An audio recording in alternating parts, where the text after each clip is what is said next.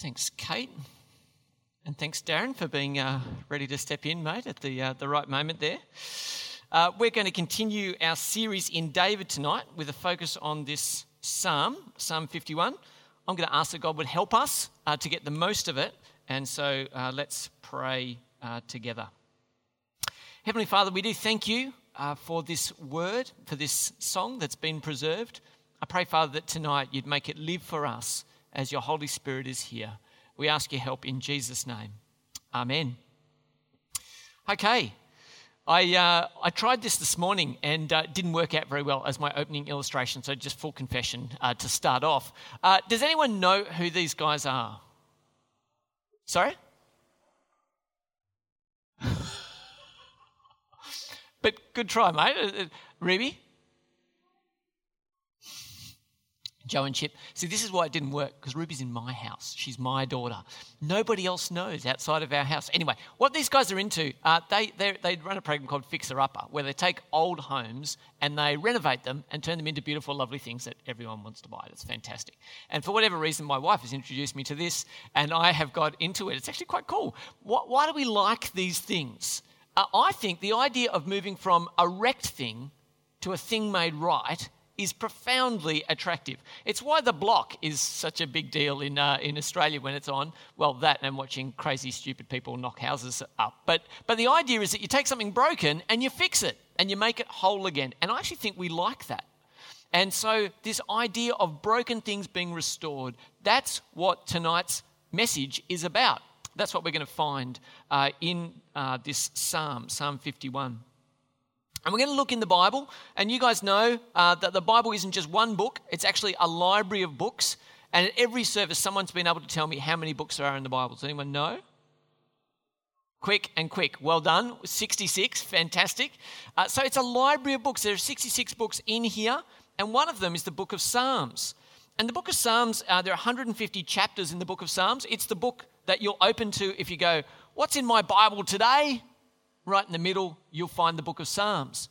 And Psalms is the songbook of the people of Israel. So it's got 150 different songs. There are songs for rejoicing. There are songs for lamenting. There are songs when you're angry. There are songs when you're thankful. Basically, there is a song for each and every occasion. It's a songbook. And all of those songs are prayers.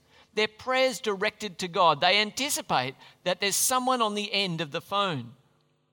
You don't just offer your thanksgiving into space, you're assuming that God is there. And so there's songs that are prayers.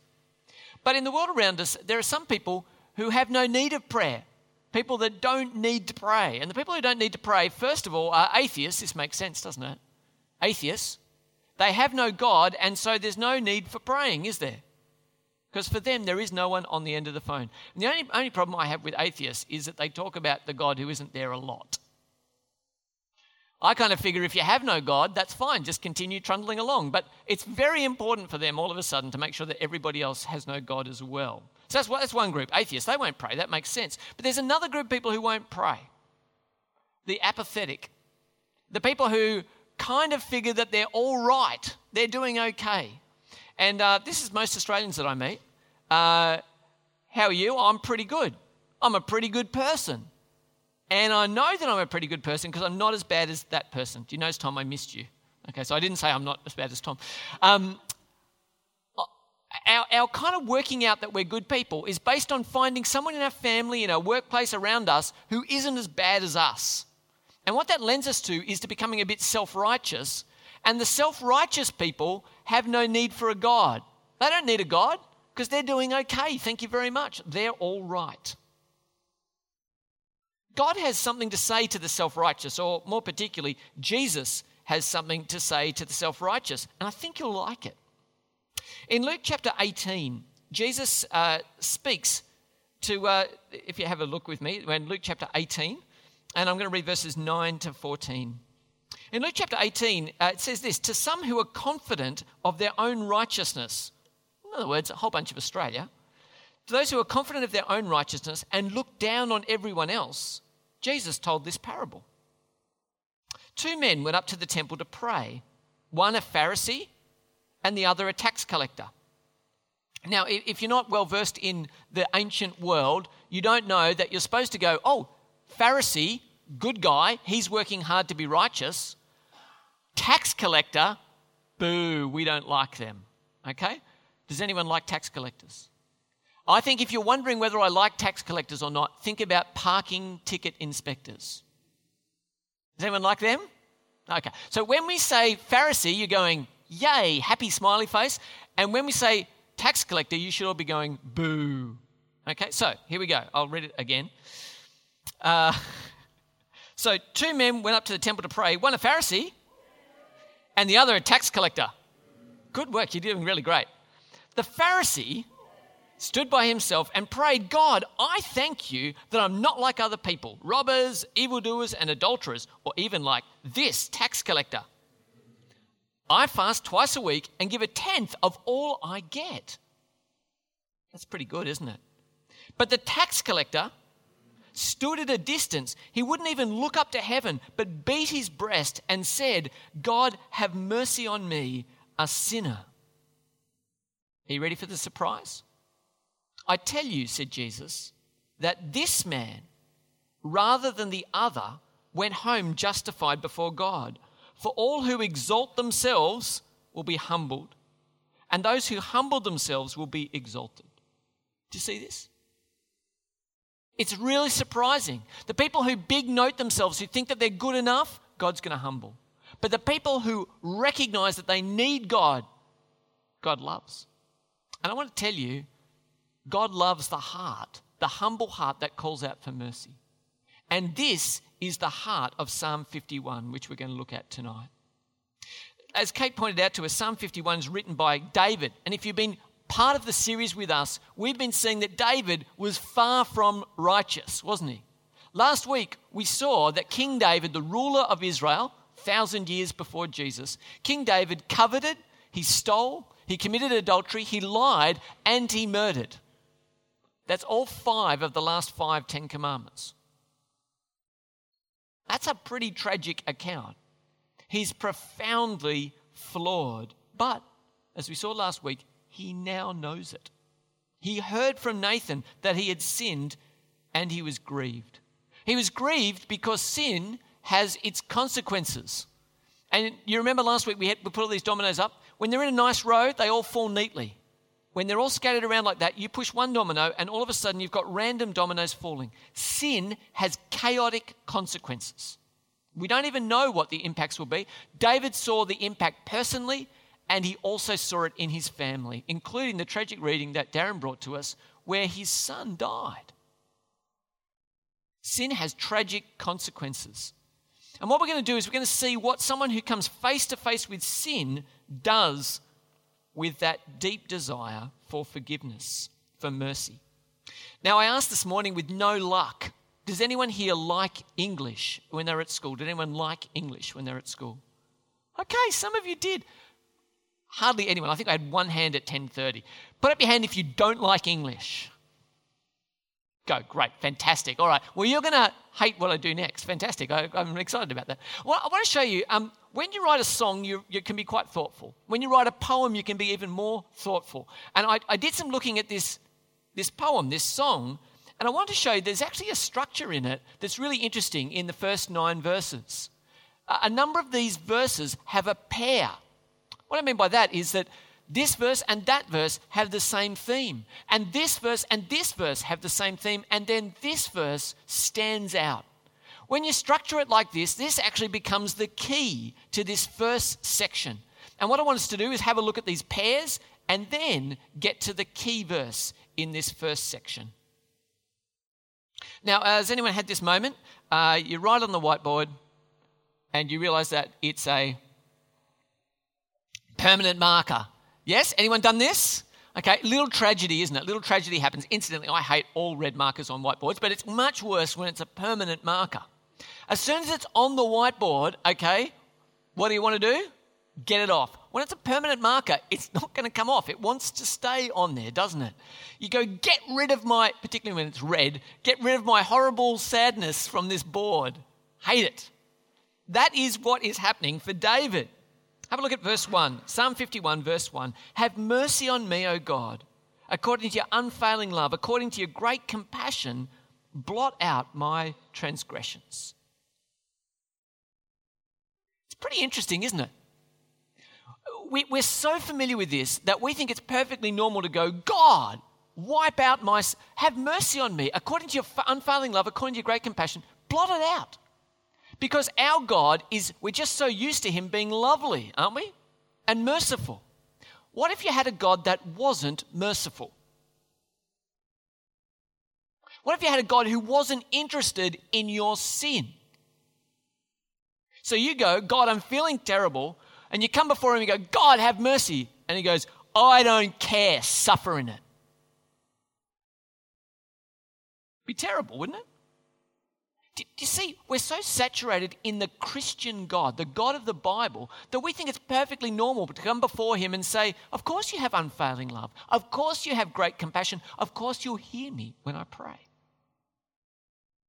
The matching verse, the one that's down the end of this 9-verse section, says this: let me hear joy and gladness. Let the bones you've crushed rejoice. Hide your face from my sins and blot out all my iniquity.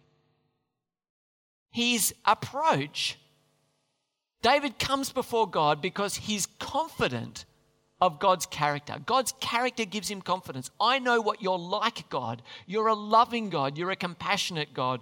And so I can come before you. Does anyone's car look like this? Oh yeah, I see some hands going up. Now, in my house this afternoon, my kids washed both of our cars. Happy days. Send them my way. That's right, form an orderly queue.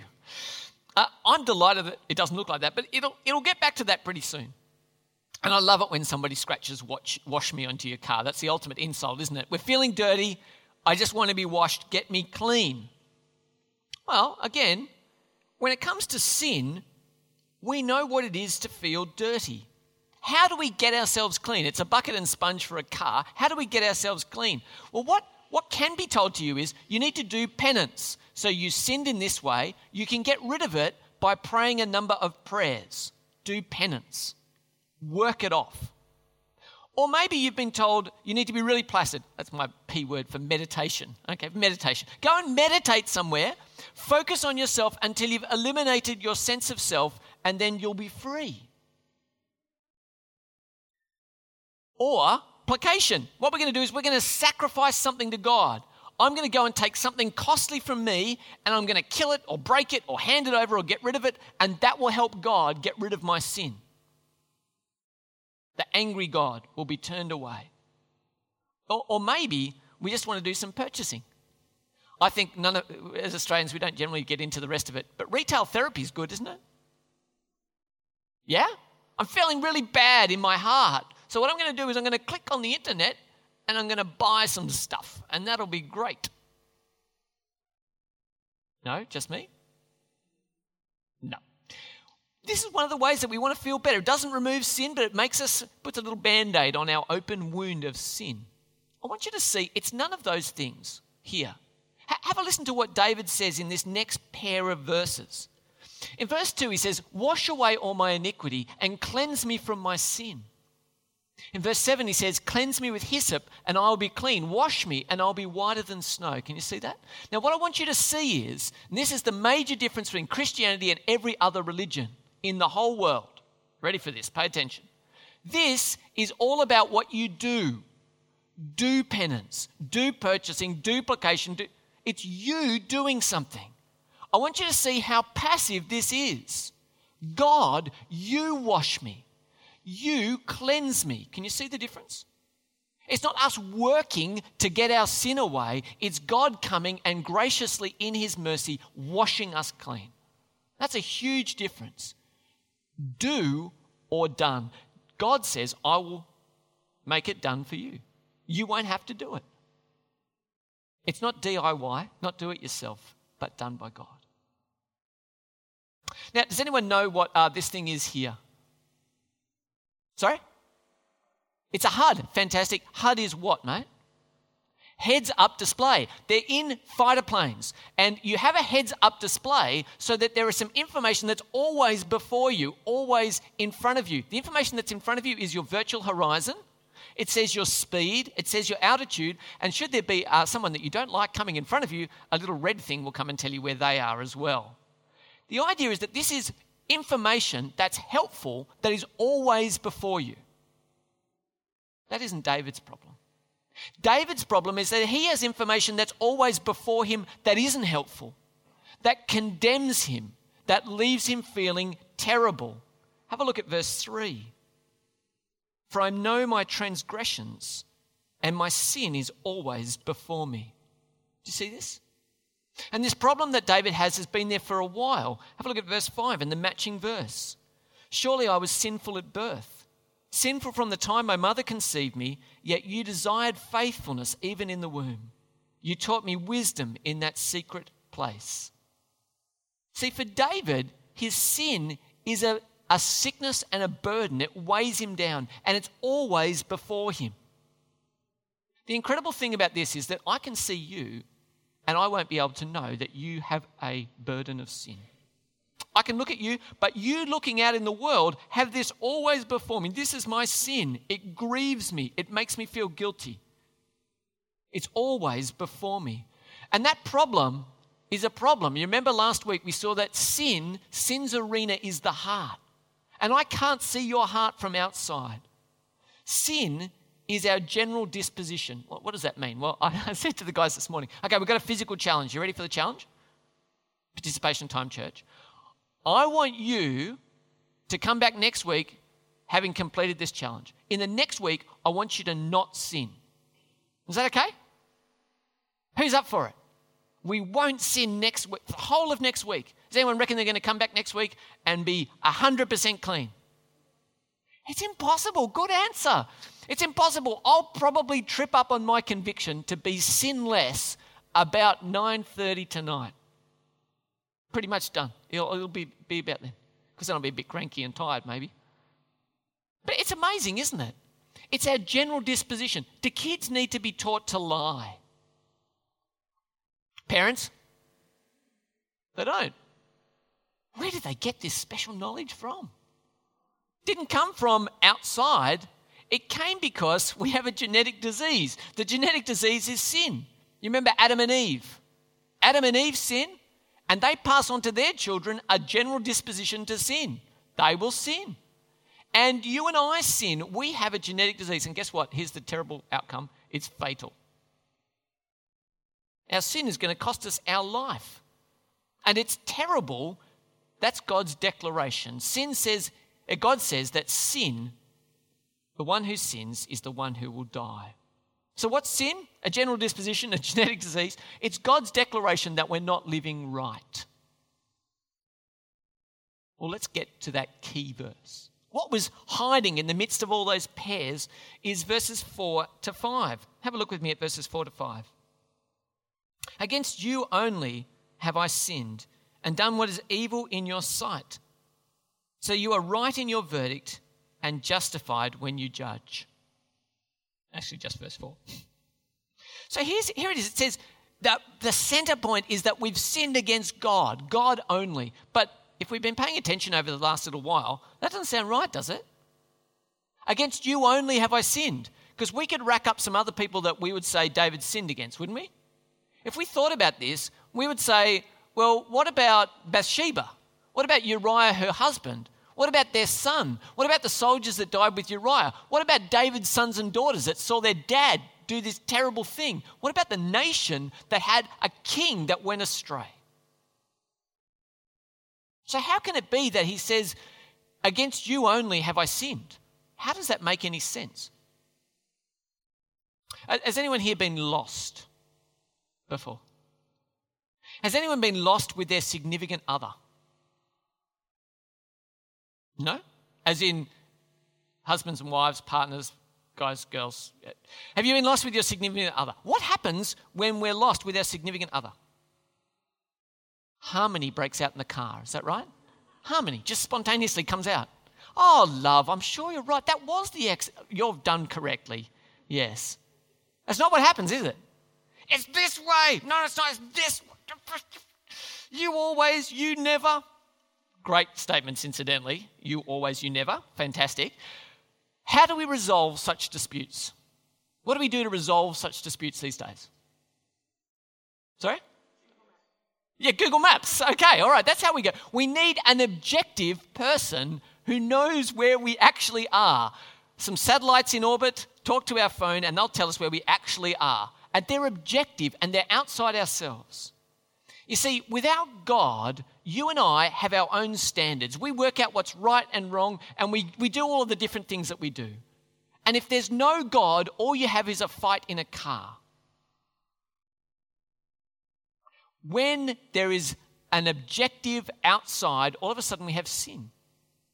We have sin. We need to have somebody point out to us what the true north is, where goodness and rightness are. And we can see this in our world. Our world has no idea where goodness and rightness are, do they? They're utterly lost.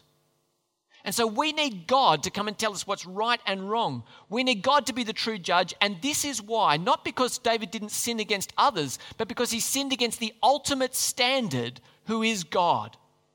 And so he's right in saying, against you only have I sinned, because the ultimate sin, the pinnacle sin, is to have sinned against God. He goes through all of that, and then he makes some pleas to God. Because of God's character, David feels comfortable asking God for things. Now, I think this is the most pure thing I could think of when it comes to pure. What's pure? Snowflake's pure, isn't it? It's just water arranged beautifully. Okay, fantastic. That is really, really pure. I want you to see what David longs for himself in verse 10. He says, "Create in me a pure heart, O God, and renew a steadfast spirit within me." David says, I've got a stained heart, and I want you to change it for me. I want you to create anew something beautiful in me.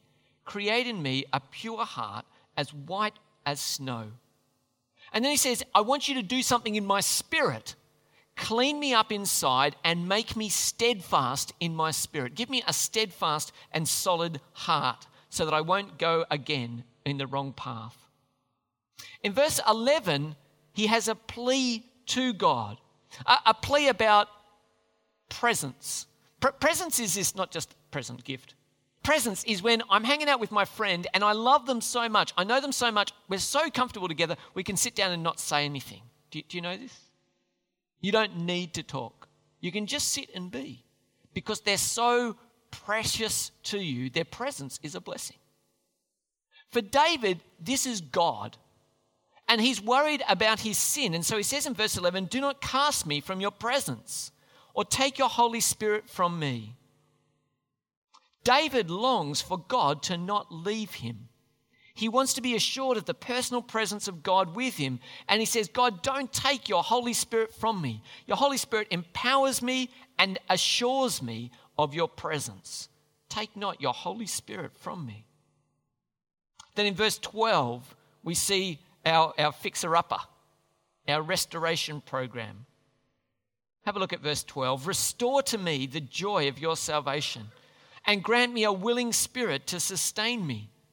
David says, your salvation brings me joy. I want it back again. Bring the joy back again. And when you do that, give me a willing spirit, a noble spirit to sustain me. Create, do not cast, restore. 3 pleas from David for the heart of the people. And he says, well, here's what will happen. God, if you do that, have a look at verse 13. If you do that, 2 things will follow. Then I will teach transgressors your ways, so that sinners will turn back to you. See, David says, if I find this, if I can find a clean heart, I can't wait to tell others about it. Because you can't wash it clean anywhere else. If I find it from you, God, I'm going to teach other people this beautiful truth that you have given to me. There are good consequences of salvation, and they should be shared. He says in 2 matching little sections here to follow, deliver me from the guilt of bloodshed. You can see he knows his sin. He did know he sinned against the others. Deliver me from the guilt of bloodshed, O God, you who are my Saviour, and my tongue will sing of your righteousness. Open my lips, Lord, and my mouth will declare your praise.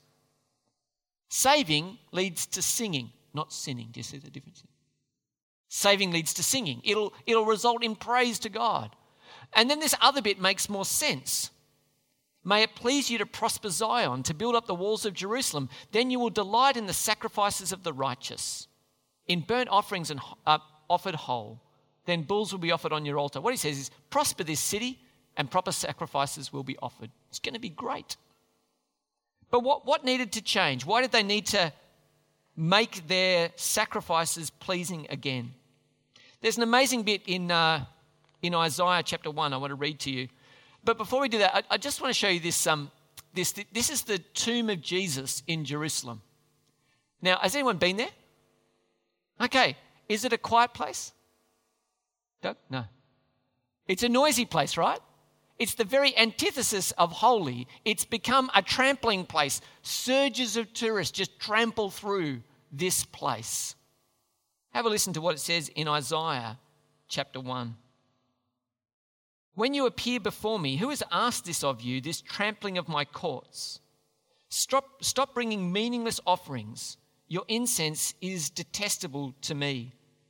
Later on he says, I hate your festivals. They've become a burden to me. I'm weary of bearing them. And God says to his people, wash and make yourselves clean. Take your evil deeds out of my sight. Stop doing wrong. Learn to do right. Seek justice. Defend the oppressed. Take up the cause of the fatherless. Plead the cause of the widow. Come now, let us settle the matter, says the Lord. Though your sins are like scarlet, they shall be as white as snow. Though they are red as crimson, they shall be like wool. See, what God saw was his people had turned into religion without relationship. What they were doing was they were coming into the building, maybe coming to church. They sat here, they sang the songs, and then they went home again. And God said, if you don't bring your heart, then being physically in this building does not matter. If you don't relate to me, it means nothing. So all your sacrifices are rendered worthless if you don't have a relationship with me. We're going to see what God does want from his people. And to do that, I need someone to identify this statue for me. Who's this? Does anyone know? Saddam Hussein. Saddam Hussein. When he was overthrown, they pulled down this massive statue of him. And the word that we're going to use tonight, there's a word that we're going to focus on called broken.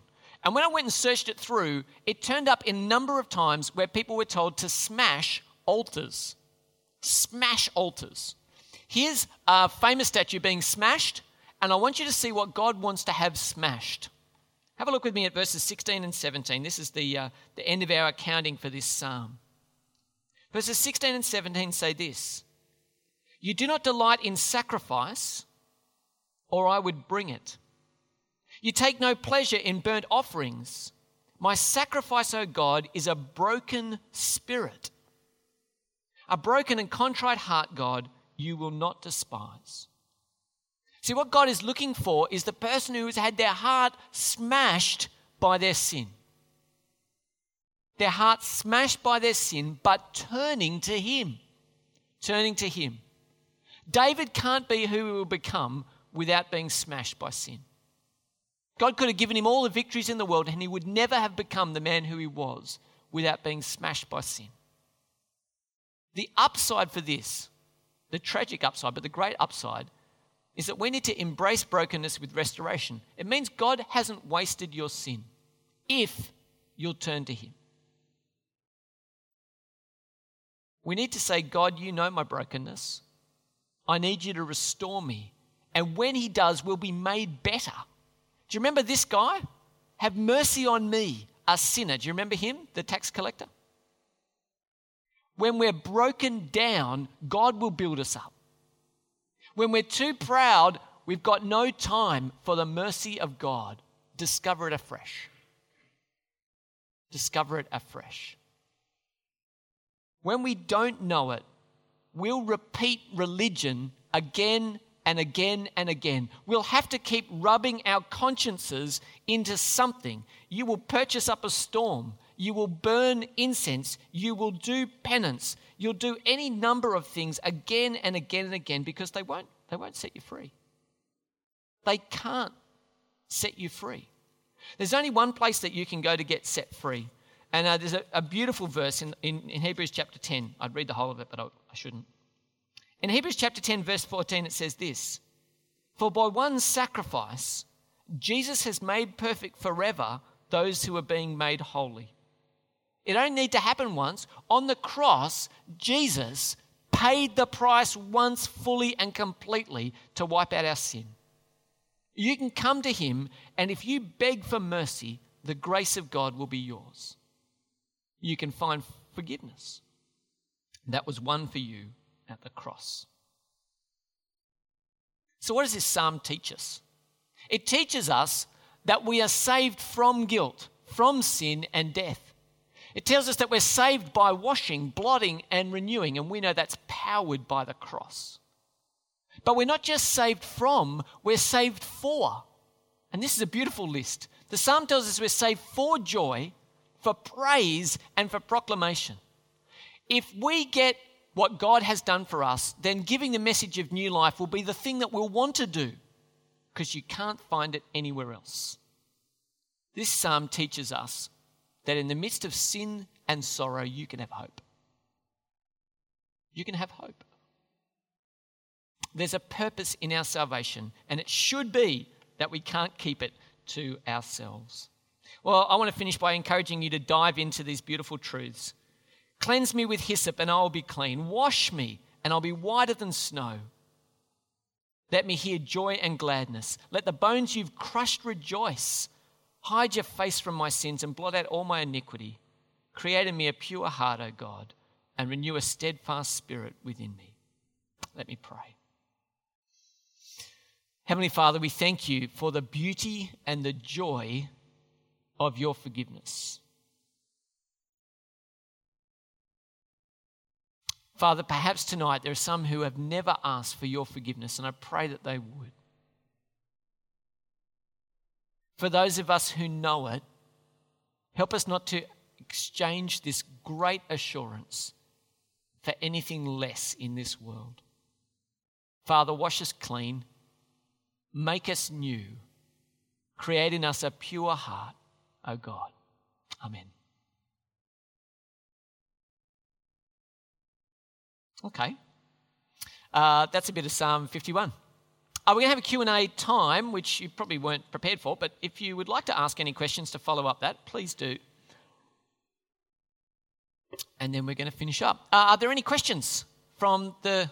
Callum's got a question. Yeah. You don't have a question. Fantastic. But you do have a mate who you dobbed in who's getting you back. Is that right? Great. Excellent. Lauren's got a question. Thanks, Lauren. Oh, thanks, mate. Lauren. Just going back to surely I was sinful at birth. Yeah. And you desired faithfulness even in the womb. Yeah. So speaking about that with my 7 and 8 year old and even some of the older girls last week, it's a little bit hard to teach. It's hard for me to conceive that these beautiful little babies are sinful. Can you be helpful in explaining it in another way apart from it's just a genetic disposition? Yeah, sure. So here's what I'd say. So God loves everyone. Good start. God made us for fellowship with him. God's son Jesus has died that we can be made right with him. God is holding out forgiveness to all. And yet, for each and every one of us, there is a desire to seek self before God that I don't need to learn anywhere. And when I ask where does that come from, the Bible tells me that I'm stained by sin. It doesn't mean that I have children who never do anything right. It doesn't mean that God doesn't love them. It doesn't mean that he won't help them. It doesn't mean that he won't save them. But it does mean that they have a disposition, a preponderance, a choice, a default position to think self before God. And I see that and I experience that in my own heart. I don't always and naturally put others before myself. I don't always and naturally seek God before me. So the difficulty is, hey, if I say, everyone, you're a sinner, and all the kids are... I don't think that's helpful, however. What we're seeing is, it's not something I learnt at 13. It existed prior. And so the hard truth is that we have sin before we know that we need to learn. Where did it come from? It's part of our inheritance. Is that helpful? Come back at me though, Lauren. What makes it so hard? Tell me why it was so hard. Not so hard, but if I can explain something to a 7-year-old, I can explain it to someone who is not a believer. How would you explain that to an SRE class? Yeah, so to the SRE class, I would say I'd give them the sin challenge. Try and live perfectly without choosing yourself first for the next week entirely. Oh, you can't. Why can't you? Is it because you're not trying hard enough? Now, this is a really dangerous line, and if we're not careful, we can teach this. You just need to all try harder not to sin. We're going to fail at that. Why? Because there's something deep in us which is not right. That's the sin problem. So I would say I look at a world that tells me that's true. I experience a world inside myself that tells me that's true. And the Bible explains how that's true. Now, it doesn't make it easy, but I would never say that to the scripture class without telling them that they're loved and that the God who says that our bad behaviour is sin is the same God who says, I love you and my son died for you. So if you taught half the lesson, not the other half, I think we would have had a poor lesson. Does that sound all right? Okay. Follow up. Yeah, Peter. Didn't Adam and Eve supposed to last forever, live forever? Yes. And they died because of their sin. That's correct. That's why the children that are born got to die because of Adam and Eve's sin. You're absolutely right. Straight. Yep, absolutely right. Thanks. Yeah, thanks, Peter. Follow up on that, maybe. Yeah, Alec. At the beginning of the psalm, David says that he knows that God will forgive him because of his steadfast love and his great compassion. Well, he doesn't say, I know, but he has enough boldness to ask God. Yeah. So he has boldness to ask. Do you think he asks thinking that he's going to get a good decision? Or do you think this is... Like if he knows the 10 Commandments and he's just blown at least 5 of them... Yes, at least 5. And he hasn't listened to what Moses said, choosing life and doing, and then you'll live long in the land. Yeah. What's he hanging on to, I guess? Yeah, well, here's the thing. If God's a vending machine, I put my coins in and God owes me. Right? This is why we kick vending machines when they don't give us our chip packet, isn't it? Right? I put my money, give me my... Because we feel ripped off. God isn't a vending machine. And so we can come before him, but he doesn't owe us anything. I can put in my request, but God isn't obligated to give it back to me. Okay? So here's the wonderful thing about mercy. I can only plead for it. Yeah? Mercy is the gift of the one in the position of power. It's not something that you can demand from the other. Are you with me? So you can't say, give me mercy. Do you see how that equation's wrong? It's flat on your face, pouring out your heart, going, God, please have mercy.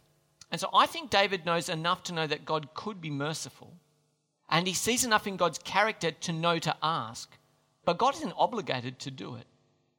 We find in Jesus how he can offer it to us, but it's always a plea and a request. And anyone who thinks that God owes them mercy has failed in the start. Does that make sense? Yeah, great. Anything else? Probably not. Well, let's finish there.